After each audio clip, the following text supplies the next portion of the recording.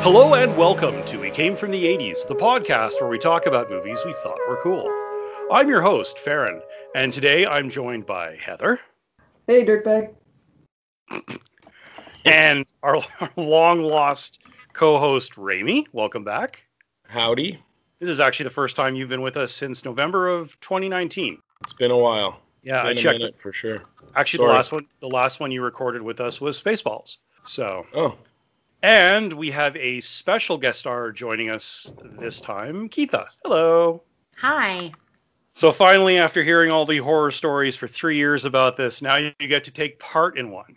So yes. hopefully you'll have all sorts of terrible memories just like we do. She was actually hoping that there was about 6 of us and we could do it in your room. Yeah, Adam's getting ready to head back to the oil fields, and he already recorded an episode with me at noon today. We did my other podcast with him. So plug? Yeah. Is that an unsolicited plug there for your other podcast? I'm not even mentioning the name, but the trailer is in the trailer for the other one is in our feed. So it's the only content this podcast has released in the last month and a half, but whatever. So today we are doing Police Academy, and it premiered on the 23rd of March, 1984. It was directed by Hugh Wilson, who'd previously done a lot of work on the show WKRP in Cincinnati. Do you guys remember that? Mm-hmm. So that was a great show. And actually, the guy who plays Les Nessman, he's in Police Academy 2, their first assignment. So it was written by Neil Israel, Pat Proft, and Hugh Wilson, and it was based on an original concept by Pat Maslansky, who also produced all of them, all 7 of them. And it is starring Steve Guttenberg, Kim Cattrall, G.W. Bailey, who of course you'll know from MASH, Bubba Smith, former football player, David Graff, Michael Winslow. And it was rated R. This movie, I'm sure you'll be shocked to hear, was made for an enormous budget, all of $4.5 million, and it made $81.2 million. So it did pretty well for itself. So I saw this. I doubt I saw it in the theater because, I was 9 and my parents weren't going to take me to a restricted movie. Though they did take me to see. Sorry, go ahead. This is restricted? Yeah, it's R. It's an R-rated movie. Well, there's nudity in it, remember? Oh, The yeah. F-bomb. Well, yeah, there's boobs. 80s boobs, lots of those. But yeah, I mean, look, my parents took me to see, Temple of Doom, Kalima. But this one they weren't going to take me to see. But we saw all of these on video. A lot of the gags in these movies, I still remember from when I was a kid, like Mahoney parking the car.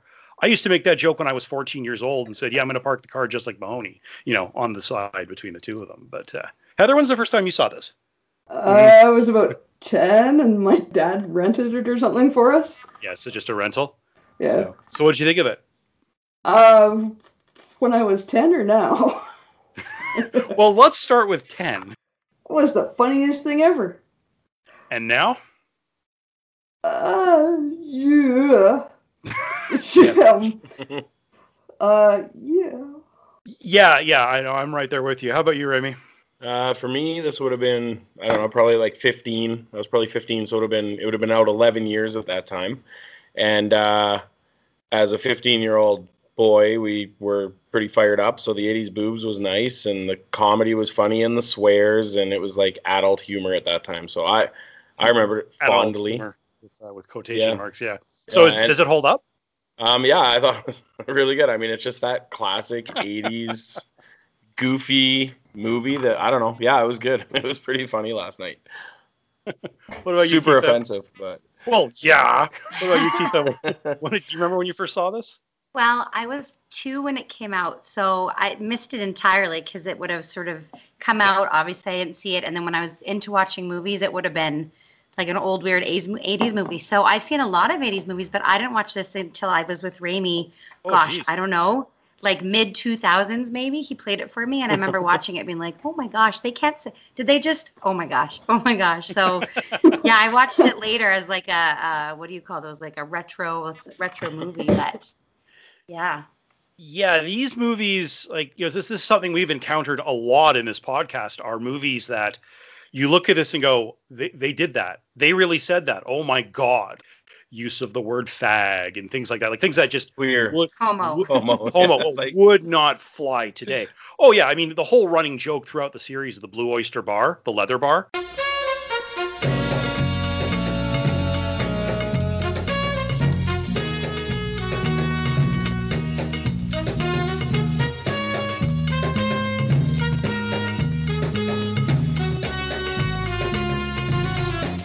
Oh, and that's Yeah. that's funny. It's one of the funny memories is for whatever reason growing up in our household is the Blue Oyster Bar, and it was always like it was the okay joke. But now, even when Keith probably watched it in 2005, the shift was starting, but I don't think people were as receptive still. It was we were kind of in that gray area, and now, I mean, something like this would just be so offensive to so many different people. But you take it for what it is too, an '84 movie, and well, face value of that. Have any of you ever heard of a leather bar? None of you have you? No. That's what Blue Oyster is. It's a real thing. I mean, the music and the tango and all that, obviously, that's the comedy bit. But, yeah. Oh, yeah, that music. Absolutely, that music. Gay bars like that were a thing. They're called leather bars, and they're exactly what you see there. This was not even an exaggeration. Al Pacino did a movie about an undercover cop who goes into leather bars to find a serial killer. And apparently it was garbage, but, shock of shocks. But these are real places. That's the scary thing. The joke of these isn't the location. It's the music and the tangoing. But my favorite part of it all was, they send them there, and we'll get into that, but they send the two guys to the bar, and the whole thing happens, ha ha ha. But when the riot's happening, they go into the building to get away from the riot, and they're all just standing in there, like waiting for them to come in. Like, it's so I know. funny. All you need is the music. It's a good one. I mean, these movies, like, they just kept coming and coming. There were 7 of these, and the last one was Mission to Moscow in 1994, and since 2003, like, even Steven Guttenberg gave up after number 4. Bubba Smith gave up after number 6. The only ones who held on the whole way through were Michael Winslow, that's Jones, the guy who does the sound effects, and David Graff, who's the psycho who loves guns. They're the only 2 who made it. Tackleberry. They're the only 2 who made it the whole way through. And since 2003, they've been trying to make another one. And they are, in fact, as late as 2 years ago, Guttenberg was tweeting out that there's going to be another one, and he's going to be in it. Like, it's going to be a remake? No. Or, just, like, where are they He'll now? be like the Commandant or something. Yeah, like Part 8. I mean, a lot of these actors have long since passed away, like the guy who played Commandant Lassard. He's long since passed. A number of these actors are gone. Bobcat Goldthwait, who you see him in later films. He's that guy with he makes that weird sound, like he always sounds like he's about to have a nervous breakdown. I used to be a real jerk, but now I'm a people guy. He was a comedian in the 80s and 90s. You'd remember him. Yeah. He was the gang leader, and then he became the cop. Yeah, and that was in the second and the third one. I actually just watched the second and third one today, so I've been beating myself over the head with Police Academy. He doesn't want to do it because so many of the actors have passed away. I think Bubba Smith may have passed away. A lot of these guys are just gone. Sound effects guy passed away, I think. That's a good question. I don't know. Let me look. I feel like I heard that somewhere, but no. Hightower's passed away. He's kicking around. Hightower's still here? No, he died in 2011. There it is. Yeah. No, Michael Winslow is still kicking around. And people kind of make fun of these movies because there's so many of them. Like, they never just seem to go away. But then you realize there were the road movies in the 40s, 50s, and 60s with Bob Hope, Bing Crosby, Dorothy Lamour. And they were the same sort of thing. It's not so much a story as it is just a collection of little bits that they just strung together and created a movie out of it.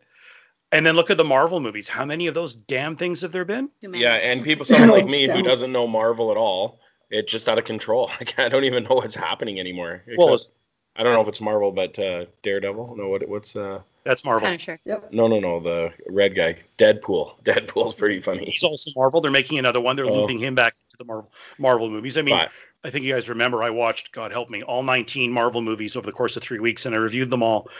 And it's quite the achievement. This is not that. I think the catering budget for any of those Marvel movies is bigger than the budget for any of these Police Academy movies. and yet here's the thing. They made 7 of them, and they're making an 8th. So someone is watching these. Yeah, but I don't know if I've ever gotten through more than 4. Probably just lost the franchise, but we watch them still. It's a movie every couple of years. You see it on TV, or you're going to throw it on. It's just, I don't know, almost like a long-time classic. Yeah, I hadn't seen these in years until I started prepping for them, and now I'm going through them all because what the hell? And some of these, like some of the scenes, like again, Mahoney parking the car at the beginning, I still remember that. Or Winslow playing the video game in his dorm, even though he's got nothing there. Or the bit with the you asshole. yeah, or the bit with the razor where he loses control of it. One of the funniest scenes in a movie ever comes from the fourth one, where they try and run out a bunch of bad recruits. And so they get Hightower dressed as this voodoo shaman, and they lock him in the back of a police truck with these 3 recruits and a dead body in a body bag, which is Tackleberry with a chainsaw. Yumma, yumma, yumma, yumma. Yumma, yumma, yumma, yumma, yumma. Yumma, yumma, yumma, yumma, yumma. Hey, don't let this voodoo mumbo jumbo scare you. Yumma, yumma, yumma, yumma, yumma. Yumma, yumma, yumma, yumma, yumma. Fools, think they can kill the brother of Badula. I never thought that. Wolf, that I could reach into the belly of a yak and rip out his heart? That would bring him back to life? No, man. I'm hungry.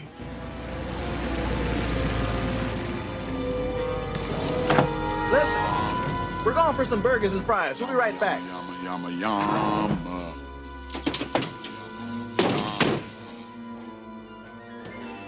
Yumma, yumma, yumma, yumma, yumma. Yumma, yumma,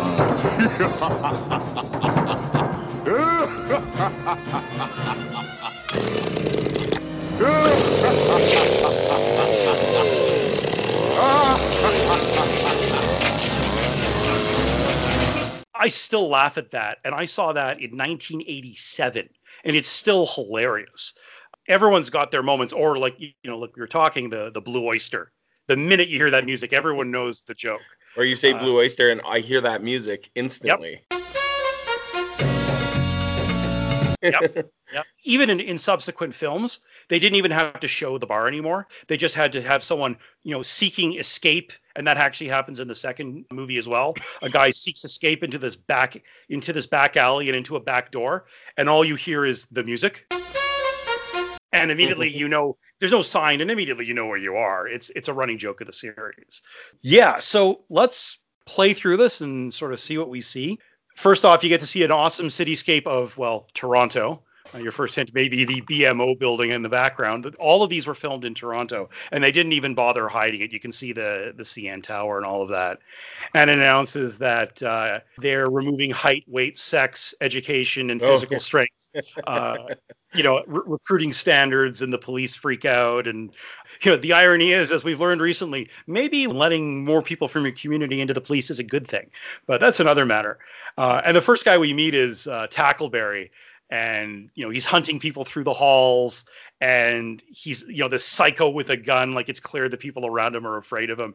This guy's my favorite. I'm not sure who your favorites are, but Tackleberry is my favorite because he's a nutbag. 3 of us have been in the army. We all know the guy who joined the army so he could touch live ammunition. You know, Too many of those. Too many of those. Yeah. I turned away one of those guys at the recruiting center. We said, yeah, we don't want this guy in the army. Like, why? He's like, yeah, he wants to hold his gun. He wants to cradle his gun. But that's Tackleberry. I don't think they ever even tell you if he was actually in the military. Oh yeah. Later, and maybe in later episodes, but in this one they don't. Do they do much background after this? Yeah, on characters. No. Oh, at least not through the third film. I mean, they show him. They show him do like stealing bits from Rambo. Like, there's one part where he comes out of the water with the headband and an M60 in his hands, which obviously is a ripoff from, I'm guessing, one of the Rambo films. But you know, this guy is a psycho, and he goes into a room. He starts firing like crazy, and it's a send off for him. Like a surprise going away party. Oh yeah. But it's pretty clear they're very happy to see him go. Yeah. The first, I'd say 20, 30 minutes of this are just skits. Like, there's the bit in the parking lot where Mahoney works. And it's funny because all the bit players here, you can recognize them from like SCTV and other Canadian shows. And, you know, this guy wants Mahoney to park his car. He keeps telling him there's no room. And so, you know, the boss says, look, just find him a place to park. So he pops, what do you call that, a wheelie? I don't even know. Where you drives on the sideways, two yeah. or 4 wheels. Yeah, and parks it between two parked cars right beside each other. I used to tell my mother when I was learning to drive, like, yeah, I'm going to learn how to park cars today, just like Mahoney. Those jokes exist everywhere. And then there's, what's his name? Leslie Barbara, or was it Barbara Leslie? Leslie Barbara. I think it's Leslie Barbara. Yeah, Leslie Barbara, who works in something that some of our younger viewers will not recognize, which is a film development kiosk, and they throw him in the river. He announces he's going to join the police department. That's another cute gag.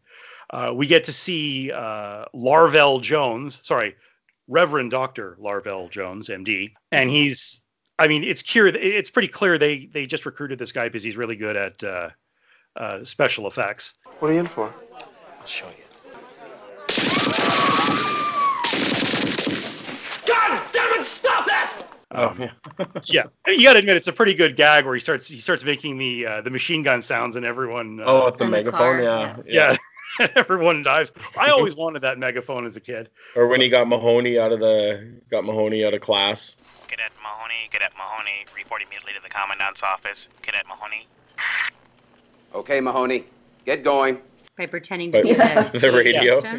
Yeah, I totally want that thing. I definitely want that. Mahoney, we learn, is a career petty idiot.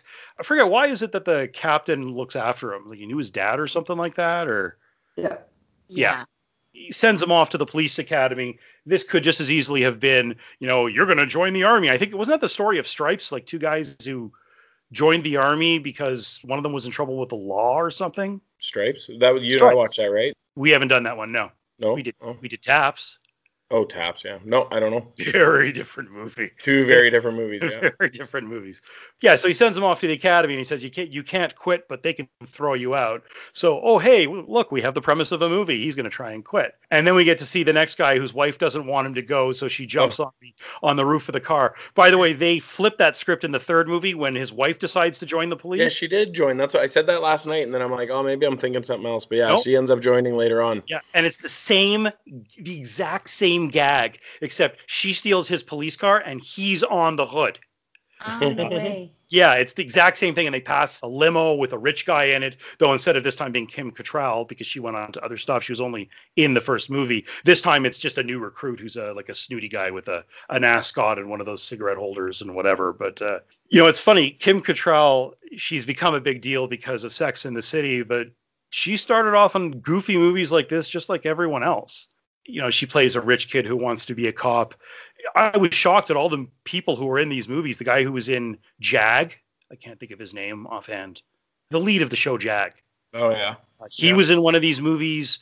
Sharon Stone was in one of these movies. A lot of big actors, and then a lot of actors who went nowhere, which is, not surprising considering the movie. And then we get to see them all gather. And then there's George Martin, or George Martin, depending how you want to look at that. He's hilarious. He's the one with all the girlfriends. And sort of he arrives, the Latin lover from Puerto Rico. And, that's cute. And then we get to see G.W. Bailey. You guys recognize him, right? The lieutenant from who the actor was in MASH. Yeah. Yeah, Rizzo. So The funny thing about this is that there's nothing surprising about this this show so far. We're 14 minutes into this movie. There's nothing surprising. No, right? It's about you'd get like a lot of the comedies in that time. It was the very like either inappropriate humor or like slapsticky stuff. That's what the comedies were back then. They got a lot more creative in today's day when they make a comedy. But absolutely. Well, and I feel too that they start off, they don't start slow. So it's like, okay, like you said, skit number one, how each of these characters get to where they go and the film begins. Like it's just so quick and get right to business, right? Like it's funny from the start and yeah. Well, yeah, I mean, who every one of these characters is. Hooks is very quiet. So we know what her character arc is. She'll get loud. Don't move, dirtbag. Yeah, exactly. And she says that in every movie. That's how every movie ends, with her pointing a gun at some guy's head and yelling, "Don't move, dirtbag!" And we know that, Mahoney will become responsible and so forth and so on. But again, the road movies with Bob Hope and Bing Crosby and Dorothy Lamour, they were exactly the same thing. Very simple plot. 3 people traveling from point A to B, and then all the hijinks in between. And that's what you're watching it for. It's sort of like watching Airplane. You're not watching it for the plot. At least I hope not. Yeah, or the acting, or the the story. But actually, a comedy, comedies are harder to act than dramas. It's easy to be serious. It's hard to be funny or to act funny and actually get to deliver funny. Yeah, that's true. And, you know, you look at most of these actors, I mean, guys like Steve Guttenberg, they went nowhere. Most of these guys went nowhere. I mean, David Graff, who plays Tackleberry, he had a couple of episodes of The West Wing. Michael Winslow, I think, went back to stand-up comedy. G.W. Bailey went nowhere. None of these actors did, which is, I guess, the difference between the road movies and these ones. The road movies choose the big guys. Steve Guttenberg was able to stay in the media, like, even recently doing not many movies, but... I don't know what else. I feel like his name's been around for some reason. He did a couple. Well, he did Cocoon, which at some point we absolutely have to do. Such a good movie. Yeah, it's a great film. And then he was in the sequel as well. You know, you have this basic setup where Mahoney wants to quit, but he can't. He has to be thrown out. But now we learn from the chief of police talking with Commandant Lassard and G.W. Bailey's character, whose name escapes me, that they have to quit. They can't be thrown out. Because he wants the mayor to be able to say that these people were given a fair shot. And, you know, these people are sort of meant to be losers. We learn, right, you know, that's where we meet Hooks, where he says, you know, why do you want to be a police officer? She could barely get it out of her mouth. And like he says, yeah, don't unpack. And then we get to learn that Mahoney is not just not funny. He's also creepy as hell when he asks to see another recruit's thighs. Yeah, that's... That was actually a pretty funny scene, though, when and especially with us being in the Army, when you're at attention, you have no idea who's standing behind you, telling you what to do, or, I mean, I probably wouldn't, but you'd have to kind of do it. I don't know. It's just like a funny scene. Like, you can't turn around and look. There are hints in this movie that someone who wrote it had been in the Army or the Navy or something like that, who'd been through basic training, because sometimes it has that feel. Like, even Sergeant Callahan, the female instructor, we had an instructor like her in basic. Remember Master Bombardier Dragon Lady, we used to call her, that psycho? She was a monster. At least she wasn't around us much. We got pretty lucky. Oh yeah, we were very lucky. Definitely. First was all right. Yeah. Awesome, yeah, he was pretty wild. He's probably like a chief warrant officer by now. But these ones are all just bullies. And Callahan is, well, she has exactly two attributes. Well, I guess technically three. She's got what's under her shirt, and she's mean. That's it. Like, that's her character. And when they reintroduce her 2 movies later, she's nothing more than that. Like, she's in it just as often as she's in this one, and exactly the same 2 jokes. She's really tough, and she's stacked. That's it. I was waiting for her to turn into like an Austin Powers fembot or something. I just have her shirt drop down and start. Have pistols in her boobies. Exactly. Yeah, no. Why do I have you people on my podcast? Why do you ask that every single episode? We were the only 2 that responded, Heather. The only I'm calling Adam. Give me a second. Yeah, get away. He gads. Yeah. So anyway, they're all given their they're all given their uniforms, and G.W. Bailey's character, we got to find out his name. It's ridiculous. I can't call him that the whole time. G-Dub. Who is he? He's the sergeant, lieutenant. Harris. Lieutenant Harris. Yeah, Harris. I knew that. Yeah, I totally believe you. I just said it at the same time. I just said it at the same time. Well, I know G.W. Bailey because I know him as Sergeant Rizzo from MASH. It's one of my favorite shows. Harris sees these 2 guys and sends them off to get their hair done. And so that's a funny scene too. Yeah, it's like, just take it all off. So they buzz cut them. Like they're in the Army. Yeah. Yeah. And George Martin says, it's just take a little off the side. It's like, you can do that. It's like, yeah, man, it's not the Army. And it's funny. That's one of those scenes that's a joke forever. Oh, absolutely. And by the way, they come back in the 3rd movie as the bad guys, and they don't have buzz cuts anymore. They're scumbags, especially the shorter blonde one of the 2, because he's this racist asshole. Like, he's the one with the Confederate flag on the front of his car. Which is pretty hilarious. That's another one of those scenes I never forget. Like, look what they did to my car. And all he can do is squeak. The scene of Hightower ripping the seats out of the car is one that I remember forever, too. Yeah. Yeah, It's funny. I had trouble remembering where that scene came from, and like, oh, okay, yeah, I get it.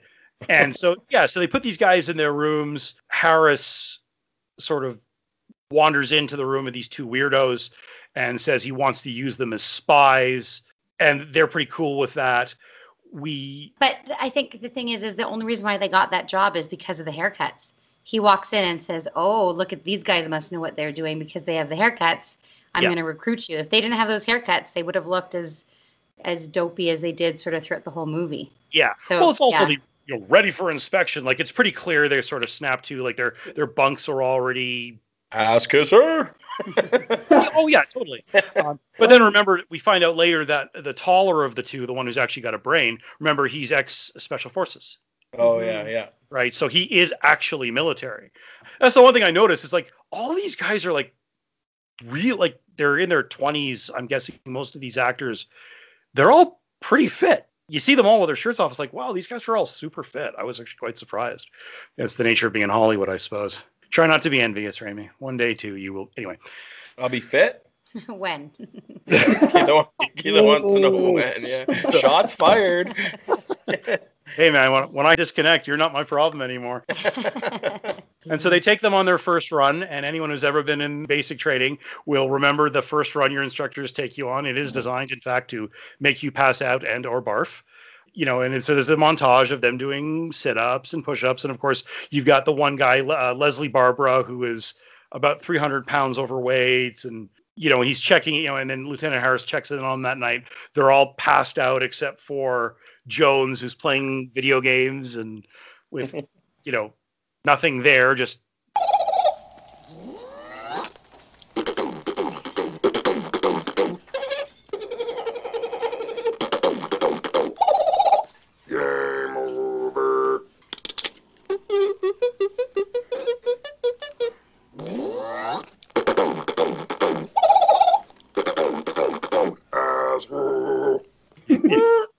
Also dates it as an 80s movie that it's a joystick with one button on top and that's it. Oh, yeah. Yeah, this is Atari. Hey, an Atari, the Atari button was on top. It was on the side, but that's another matter. But, and then and then there's the classroom scene where, like, I don't know what he was writing in on the board. Police work is what you are here for. Some sort of messed up. Yeah. And he's like yelling. And it's like, what are you writing? It's like, it's worse than Doctor's script. He breaks the chalk several times. It's just very dramatic to write what he's writing. Yeah, it was just a little much. And then, Jones has him off to the firing range and has Mahoney go to the Commandant's office. We actually missed a little scene where Mahoney sends Leslie Barbara into a house. He says that's where the quartermaster is. I actually recognize that actress. She's the dead aunt from Vacation. Remember the one they go visit her and she dies in the back seat, so they put her on the roof of the car and drive her the rest of the way to her cousins. Yeah. You guys remember that from National Lampoon's Vacation? Yeah, yeah. Do you? Have you seen Vacation? No, only the Las Vegas one. Oh no, the original one was that's a movie. Was Chevy Chase in that one? Yes, it's in all of them. Yeah. Oh. The best one is still the Christmas one, but the first one was a different one. But yeah, the aunt who, she's just this miserable thing. She did the cameo role as Lassard's wife. Well, and then that was the scene before that was when Mahoney got the shoe polish on the megaphone. Oh, that comes later. Oh, is that later? That comes later. Yeah. I've actually seen that done, not with a megaphone, but with binoculars. Oh yeah, that would work. Yeah, I watched someone do that on my. Actually, I think it was on my 3s, but that went down exactly as well as you think it did. So Mahoney goes into Lassard's office, and of course, Lassard is so checked out. Like this guy's about 20. Like it's clear why he's the commandant of the academy, because having him, in a patrol car with a gun would probably be a bad thing. Can't help but think. And it's like, oh, many, many people have quit many, many times, but you can't. And that's, by the way, all that character does for all of the movies, as far as I can tell, is talk about many, many this and many, many that. Oh, he was pretty funny, though. Well, he was. He's kind of this off in space sort of guy, and that's cute. Then we get to see the obstacle course and, Hook's trying to get over the wall and then Hightower knocking the wall down. I thought was hilarious, and I don't know if it was just because I don't know, in the mood, but when he came and said, "Oh, look, I ripped my pants," and he had shredded them, you could tell that he did all the work to I ripped my pants. Yeah. And I was like, that is so cheesy, but hilarious. Yeah. Oh, yeah. This is not high humor. Let's be clear. There's no, this is not Shakespeare. This is not Much Ado About Nothing. And this is the scene with the shoe polish. Remember, as he goes, Yeah. And I think that's why he did it. I think it's why he shreds it, so he can get the shoe polish from the quartermaster. It takes Harris all of a hot second to realize who screwed him over. He decides to have the two narc cadets run Mahoney into the ground. And then we get to learn what George Martin is up to every day or every night. Sneaking over to the ladies. Yeah. And it's hilarious. It's like how many in that one scene later, like how many female cadets did he have in bed with him? Was it like 3 or something ridiculous like that? So I don't know how he'd have the energy to go through the rest of the day, but whatever. Like everything here is about a 1 minute or 2 minute scene, right? Everything here is just a joke. So you get the firing line scene with Tackleberry's gun, which is like the hand. Oh yeah, it's like the cannon, yeah. Which is his mom gave it to him. Well, your mom doesn't buy you. Did your mom never buy you high-powered firearms for your birthday? Well, not my mom. Oh, not your mom. Okay, that's a story for another day, I think. And then there's the scene with the self-defense where Leslie Barber gets, winds up between Callahan's legs. Yeah, who's next? Everyone raises their hand. Me. Very, very subtle. Very, very subtle. And then the next scene is where we see, the camera panning past the barracks, and we see her, pumping iron with this like 1940s. I don't know what the hell kind of bra that was, but it's like, something from the 1940s, and she's pumping iron, and we see George Martin making out with all the women, and then we see creepy Mahoney watching the women shower. Yeah, that's not creepy. Drinking a beer. Yeah, and then Harris takes it from him, and he's the one who gets caught peeking in on the women. Oh, that's a funny scene though, like subtle scenes. He's just like, he just stares at him, and then he hands him the beer and walks away, and he turns and all the girls are looking at him. That was a really subtle, funny scene. I went to high school with this guy named Mark Leonard, and he had a perfect description for 80s movies. He says they're Hooter films. And it's like the perfect description. It's nothing but like, silly humor and boobs. Like that's what all these movies are. Great. 80s boobs. Well, yeah. Hey, it took us how many episodes before we finally found a movie that had those? I know. Just getting your fill now, Ramey. Do you feel better? You've been gone for a year and a bit. I feel better. Yeah, no, I'm happy. You finally got me one with some boobs. Thank you. Thank you. That's what I'm here for. Yeah. Well, I'm sure we're all here for that. Heather, Keitha, you're here for the 80s boobs, right? Yeah, sure. Yeah, sure. Let's go with that. Sure. Heather's here for the karate. That doesn't happen to the second film when we learn that Jones knows karate and he starts doing the bad lip sync imitations. Oh, yeah. Yeah, that doesn't happen to the second movie, unfortunately.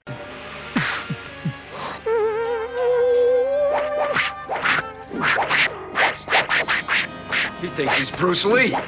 You want a bet? Damn you! Wanna fight, huh? Fight me! Yeah! He does it in the second movie when he beats up a couple thugs, and in the third one when he goes back and he trains people.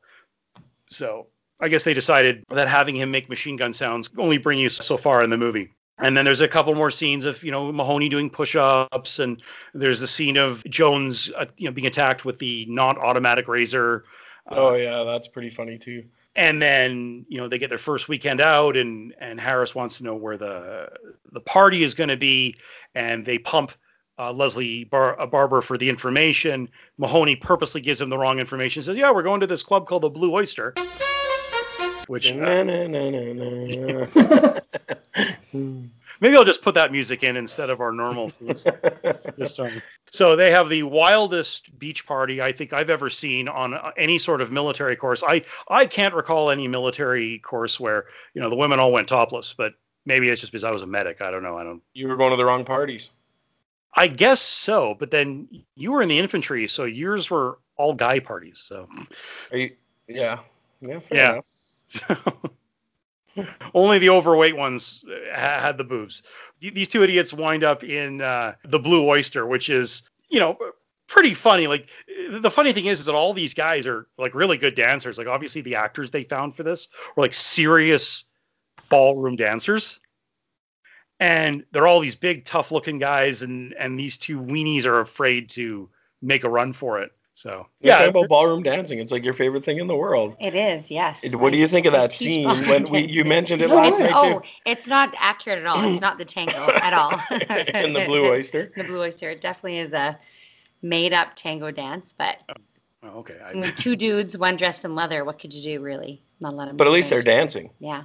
Yeah, and then we get to see a little bit of romance between Kim Cattrall and Mahoney, which is still better than the third film, where he keeps hitting on one of the recruits, which is a little icky, but whatever. I still don't know what Kim Cattrall's character sees in Mahoney, considering he sexually harasses her every time he sees her. But in the 80s, that was not quite as a forefront as it is now.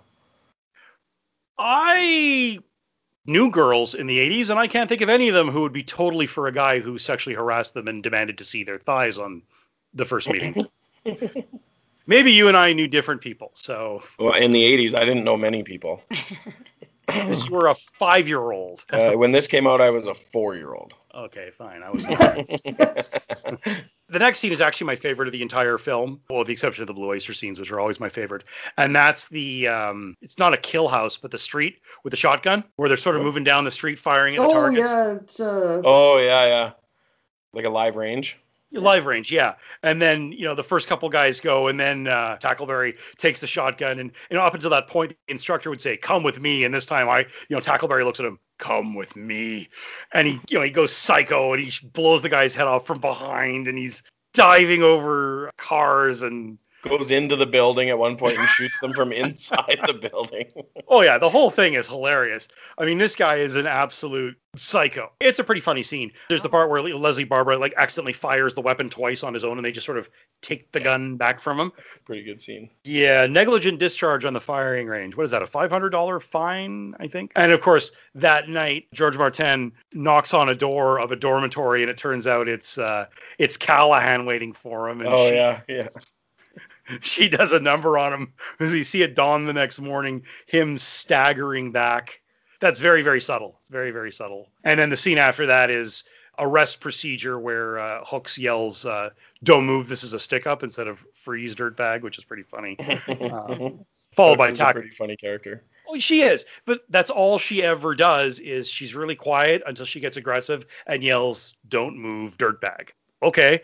We learned that George Martin is really just George Martin. Maybe he does the the fake voice, the accent for the women. There's a sight gag with Hightower where he tries to climb the rope and rips it out of the ceiling. Well, Bubba Smith, he's like 6'8" or something like that. He was like a football player or something. Oh, I'm sure. Like in the 80s, people weren't really that size except Arnold and this guy. Arnold actually is big, but Andre the Giant. He was a wrestler. Yeah, he's huge. He was in the NFL he was the Baltimore Colts in the 60s and 70s, and the Oakland Raiders and the Houston Oilers, and played in 2 Super Bowls and a bunch of Pro Bowls and the Salad Bowl and the Candy Bowl or whatever. And and it turned out that's actually what got him. I'm sort of quickly looking at Wikipedia. It was the concussions that got him in the end. He had a stroke. So he retired and then became an actor. Yes. Cool. Well, I don't know if that's what we're going to call what he did. Does he even have a line in the movie? He does. He has quite a few of them. I mean, not a lot, because remember we learned he used to be a florist. Oh, yeah. Yeah. And you didn't tell me when he runs into the car. You didn't tell me to stop. Yeah. I never liked that line because he had driven, he like said, I haven't driven since I'm 12. So clearly he knew how to, drive a vehicle. Then I hate this scene just because it is so crude, which is the 2, I don't know what you'd call them, narc cadets, the 2 course seniors, try to get Leslie Barbara expelled by hiding a hooker in his locker. Oh, and they when we get to that scene next at the podium, I have some comments about that. Oh, bring it on. They hide him under a podium and Lassard gets up there to give a speech, and you hear a very loud zip sound, and then his face of him having to give the speech while getting Felicia. Sure, getting that. And then of course Mahoney crawls out at the end and pops his head out, and he looks and he goes, "Oh my God." After he made some sexual, what do you call it, where he's like, "I remember a time when there was all these Johnsons as far as the eye can see," but he meant right Johnsons as in penises everywhere. Yeah, that was right from the beginning. Yeah, it's men only. So yeah. So yeah, he assumes that it was Mahoney who blew him. Yeah. And Yeah, but then that joke comes back at the end because if you're gonna do a bad joke once, why not do it twice, right? But the funny thing is, Mahoney is like looking out the grill forward, and then he turns around and he's just like, meh, whatever. She's doing her thing. And at the end there, where Lessard looks back and there's Mahoney looking at him smiling. It's so funny. Yeah, it's totally inappropriate way, but just that in-your-face humor it's pretty good. Yeah, that's an 80s joke. Like you couldn't pull that one off today. That just wouldn't fly. There's so much of this movie. Like you could not. I don't think they would dare show this movie on on cable TV. Like I think that's got to be like on an 80s like movie channel. You couldn't just show that on late night TV anymore. I think there's just too much of this film that's sort of past the line. Yeah. Well, and the line moved. it's weird because I've seen movies like this where they use the word gay a lot and fag and queer, and it's they are rude to women or objectify women and stuff. Yeah. And you watch it from even the 2000s, but watching it today, some of these words that they use made me feel uncomfortable because I was like, these are not okay now. Like, oh my gosh. But back then it was, and back then we were okay with it. But it was weird because, watching again, I was like, oh, this is bad, this is wrong. But I was like, yeah, but that's how we talked back then. Yep. They talked. That was the culture, which I'm not saying is great, but it's just so weird how hearing that stuff. And then you go, yeah, I guess it really wasn't okay. Like that's not really okay. Like the one thing where they use that slang towards, what's the High Tower or to the little girl hick. Oh, they call her the Chicaboo? Chicaboo. Yeah, that's right up there with the N-word. That's I was like, that makes me feel very uncomfortable. But not remember, really. That was made to show him as a racist, and he suffers for it. I mean, they turn the guy over in the car. Like, we know he's a racist asshole because he's got the freaking stars and bars on the front of his car. So the other thing with that is in the 80s, it's just funny that they were like, oh, we got to write some humor into this. Gay joke, fag, queer. And it's like now, you sit back and go, that's not funny, but then that was the humor. That's what was funny. And now it's just like someone would tell a joke like that or make some gay joke, and you're like, it's just not funny. You got to be more creative to be funny now, I think. Well, I mean, Heather and I grew up in the 80s, in junior high, and the use of fag. I mean, I know you, Heather, but I heard that all the time. Yeah, it meant bad or lame. Cigarette, England. Well, that in England, sure, but fag and that's so gay. We bump into that a lot in this podcast. Ooh, not okay. It was funny. I was considering us doing Porky's. Have any of you actually seen that movie? Yeah, a couple times. To me. Yeah, watched it. Brought the wife in on that party. Oh, that's a winning movie. As a kid, I thought that movie, because it's a raunchy as hell movie, I thought of doing it, and so I watched it. I didn't make it through the credits. It's so mean. It's so misogynistic. I didn't make it through the credits, and I thought, we are not doing this film on this podcast. There is no way. Like, there's the odd gay joke, and that's bad enough, but that one was not just 2 steps over the line. That was a pole vault followed by a 2-hour trip over the line. It's interesting to think of that, because like in what I can remember of it, similar to Revenge of the Nerds, is it's like it just follows this path. But I would be interesting to see now, to see how bad it actually is, because I assume that is probably very much the case. I tried watching Revenge of the Nerds, and it was another. So it was funny. I found it mostly just cringeworthy, but it wasn't horrific the way Porky's was. Like I said, I didn't make it through the credits, and the way they treated women, it's like, I can't ask people to watch this film. Like, it's that bad. Right. But as a kid, I thought it was Porky's and Porky's 2, The Revenge, or whatever it's called. I thought those were hilarious when I was a kid. The sex humor is it's bathroom humor. Them looking through the shower, and then the guy sticking his wang through the shower, and the gym teacher grabbing it, and like, that's all ha funny. But the movie was it hated women so much I couldn't watch it. Whereas this one, it hates everyone. Like, it's all in good fun. Though it's funny, I looked up Roger Ebert's review, and he hated this film, and he said this is like the poor attempt to replicate the gold that was Airplane. Let's do the hijinks of Airplane, but let's do it in a police academy. But anyway, back to Police Academy and the bad blowjob joke. The very next scene, there's the patrol where they go on patrol with the actual cops, and Mahoney winds up running behind Harris. And there's that horrific joke with Harris's head winding up in the horse's ass. Oh yeah. Yeah. There's a traffic jam. Harris commandeers like a BMX bike, loses control of it, gets catapulted into the back of a horse trailer, and everyone's sort of giggling at him. Somebody call a vet. Yeah, that was. You know what? That was gross to me even when I was a kid. I didn't find that funny. I'm sorry. So don't worry about the guy that just like crashed his bike with the horse. They're worried about the horse. Yeah. It's so funny. And that's the night we learned that Hightower can't drive, so they steal that one weenie's car and they tear the seats out and they lead a cop on a high-speed chase and trash the vehicle, and that's pretty cool. Well, and I love how they have that happen and then just flip to the next scene. There's no explanation like, does Hightower get caught? It literally goes from he's racing through the city with cops chasing him, and then next scene, boom, they're back at the... Well, the cops kind of crashed into that car dealership, but... Right. He loses the cops, right? The impression I get from this film is that they came up with a list of what are funny things that we could do with this situation. And they made a Mahoney list and a Hightower list and a Hooks list, so forth and so on. And they just filmed them all. I noticed that much more with the third one, which is like Police Academy 3 back in training, where they're back as instructors at the academy.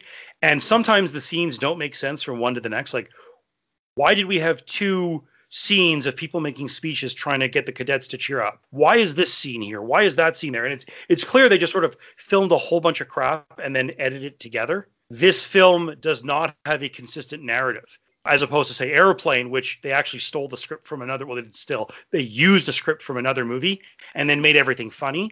But at least the story flows. Here, it doesn't really. But then, here's the scene with the use of the racial slur where Hooks is sort of driving casually around the driving course, singing, was it Santa Claus is Coming to Town or something? Drives over the guy's feet, and he calls her a chigaboo, which is right up there with the N-word. Like,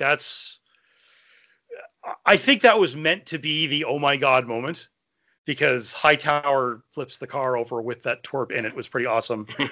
And he gets fired. There's a fight in the cafeteria, and Mahoney gets thrown out. Because he takes the blame for Barbara starting the fight. Yeah, to protect Barbara. And then we get the start of this riot in the city where the one guy, was it Foggart, I think is his name? The guy with the glasses. Oh, yeah, the cop there, yeah. He sees the apple, he throws it out the window, hits the guy on the head. The guy assumes it's a guy. Yeah, it's a chain reaction. Because the guy happens to be walking with a bag of apples. Like, timing is everything. Yeah, it's hilarious. The funny thing is like I'd love to know where in Toronto they filmed this. Like, some of it I think was on Yonge Street back before it was a big trendy place. But it's so obviously filmed in Toronto. It's really quite funny. Like, you can see like the Toronto Sun newspaper holders, and all they did is put like black electrical tape over Toronto, so you can't see it. It's very, very subtle. So everyone gets in their riot gear. Mahoney goes along. There's a lot of hijinks. You see a lot of people sort of running around. Their plastic riot gear, no bulletproof vests. Keitha was saying that. Their riot gear is a stick and a helmet. But that's what they all take off and throw. That they all take off and throw at people. Well, it's funny because, we look at riot gear now and these guys look like samurai warriors with the shoulder pads and the knee pads and the whole 9 yards. But if you actually look at riot gear in the 80s, that's really all it was. It was a jumpsuit and a helmet and a shield and a nightstick. And that's what they had. It's not like today, like we're looking at, the riot police you see in riots today, and these guys are all high tech. It wasn't like that in the 80s. The two idiot cops wind up having their guns taken away by some psycho. And I love all the toughs, and they're just like random guys who haven't shaven in 3 days, wearing leather coats and like toques. Or jean coats with metal studs on them. Yeah, it's funny. The main bad guy here who steals the two cadet pistols, he comes back. He's the main bad guy in the third film. Oh. It was the funny thing in that scene though is they're like taunting them on the other side of the fence and like walking along, and then there's like an opening in the fence. It's pretty funny. That was a pretty funny scene. Yeah. Again, it's all gags. Like, if you notice, not a single joke here has more than about a 5-second setup. Mm-hmm. And like the whole thing, there's nothing here is longer than 5-10 seconds. I would be shocked if there's an entire scene here that lasts over 60 seconds in the entire film. And I'm not going to sit there with a stopwatch, but I'm pretty sure. So now you got a guy with two guns. He grabs Harris. There's a shootout. Mahoney manages to take him out. There's a cute scene a little earlier on where Lassard is driving along and his car gets surrounded. Hello, men. I thought I'd come by for a personal inspection. okay if we get in, sir? I guess so. Sure, why not? Well, men, how's it going? I want you to give me a fix on the entire situation. Not that good, sir. Oh, this is very, very, very bad.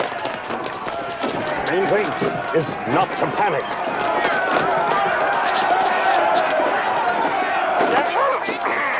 Attention! Attention, everybody! Attention! This is Commandant Eric Lassard of the Police Academy. If you do not disperse immediately, my men and I will have to arrest you. You have 5 seconds to move away. 5, 4, 3, 2.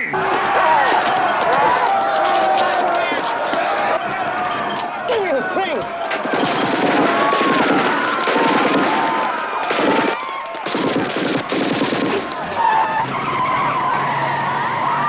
The crowd disperses, so that's a nice setup for Jones. Thank goodness he was there.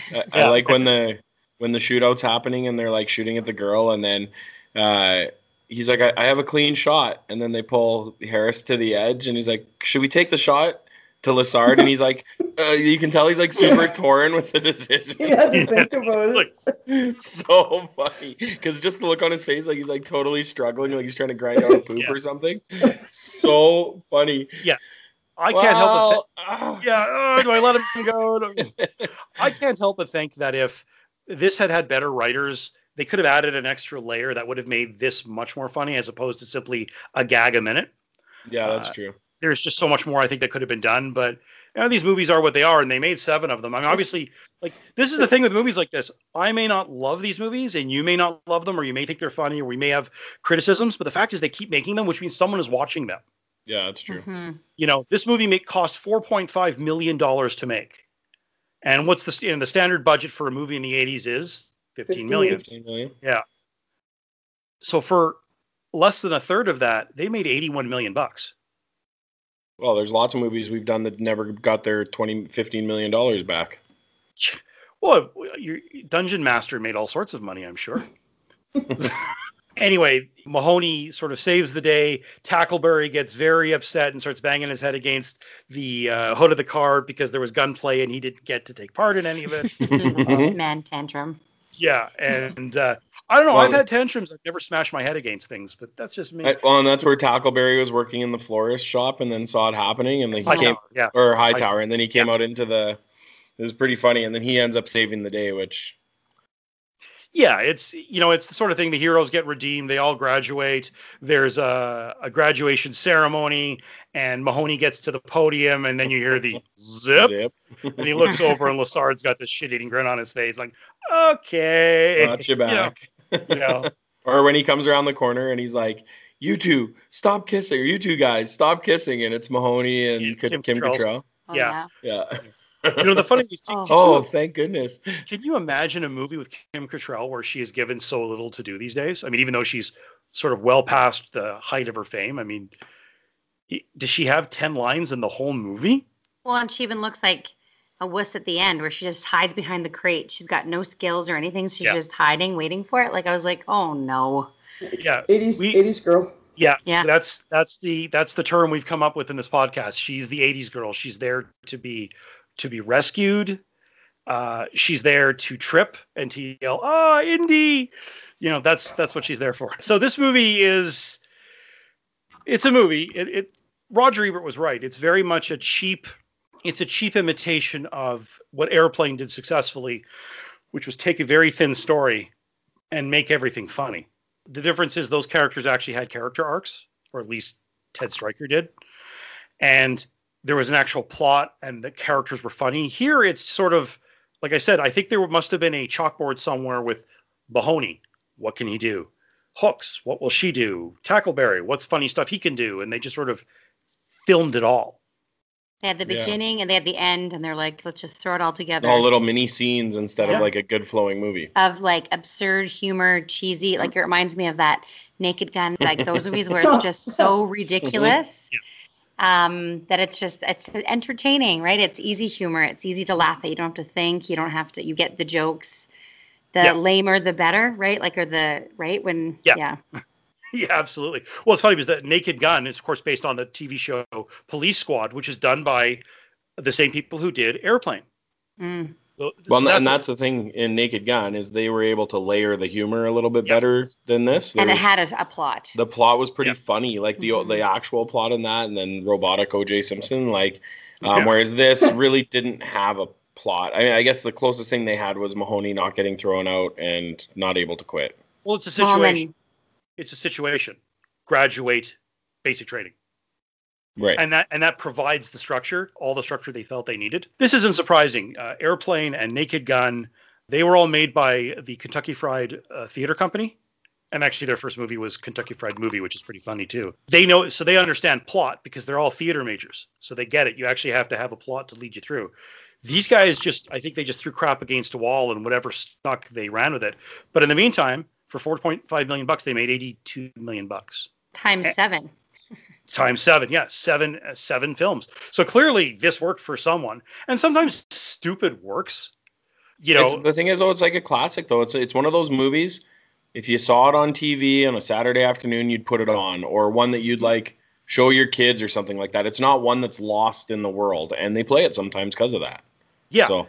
Gene Siskel, who was Roger Ebert's partner in Siskel and Ebert, the movies, he used to say, if you can't appreciate good trash, what's the point in going to the movies? Mm-hmm. And he's right. I mean, think about how many movies we've done that are trash, like Dungeon Master, which is a dumpster fire floating down the river, or other films you look and go, how did this get made? What was that? Rad. Hey. Oh, wait a sec. We like Rad. Check yourself right now. Careful now. Rad is not rad. Or the Karate Kid. Which that one. Yeah, that's what Rad is. It's Karate Kid on a bicycle. Except that one was good. That Rad was good. No, Karate Kid was good. Cobra Kai was even good for a bit. These 80s things, they don't translate into a modern context. Cobra Kai has tried and it's successful for a bit and then it's not. I have no idea how they pull off Police Academy 8. I'm trying to picture that film. Yeah. Well, and especially now, I mean, with everything going on with police and all of that, it can be super controversial too. So who knows how they're even going to be able to work their way through any sort of policing situation. And it might be political. It might be making statements. They might have to do that, yeah. Yeah, try and make it more topical, try and make it more intelligent. There's so much more to any comedy these days. It's not the joke a minute doesn't work. They always try to layer. And I'm curious to see how they pull that off. I think, frankly, they should just let Police Academy die. They're doing the late cash grab. The late in life cash grab. Does anyone care about Police Academy anymore? Like, if you stop some kid on the street and say, tell me about Police Academy, and they'll look at you and go, what? Police Academy is an old type of humor that died. I mean, the last of these films was 1994. The fact that they've been trying to make Police Academy 8 since 2003 should tell you something. Police Academy was frickin' hilarious in 1980-something. Right. So any final thoughts, Heather? You've been slowly crying for the last hour at the horror of this film. What do you think? Is it as awesome as it was when you saw it the first time? No. The world has changed and I've grown up. Oh. What about you, Keitha? No, and I think only because of the world we're in now and who I am now, I guess, I watched it and felt extremely uncomfortable at a lot of the stuff because I was like, oh man, I can't believe that. Oh, I can't believe that. So I've changed too, even just from, I didn't watch it in the 80s, but it was mildly funny in the early 2000s. But now I was like, some funny parts and I laugh because, it's good to laugh. But I was like, this movie does not fit anymore. Does not fit in. Raimi? Well, I just think there's so many good comedies, and as our girls are growing up, I'm not going to be like, you have to see Police Academy. And the funny thing about Police Academy is it's probably not going to be on because of how inappropriate it is. The network's not going to be like, oh yeah, we'll throw Police Academy on for the afternoon in 2020. So I just don't think it's one that's it's going to slowly die out, I think, generationally, where there's other movies that are fairly funny that will keep coming back because generation after generation will be like, oh, it's like the Caddyshack of my generation. Yeah. My dad thought that was the funniest thing, but that was kind of before my time. But that's kind of the thing is I don't think this will be generational. I think it's going to die. Be gonzo. But there's going to be a new one. Just ask Steve Guttenberg. Any last comments, anyone? Or shall we end it here? No, I thought that was good. Mm-hmm. Good awesome. movie, but don't watch it. Good to see you. Careful who you watch it with, I guess is the better term. Absolutely. Yeah, that's better, yeah.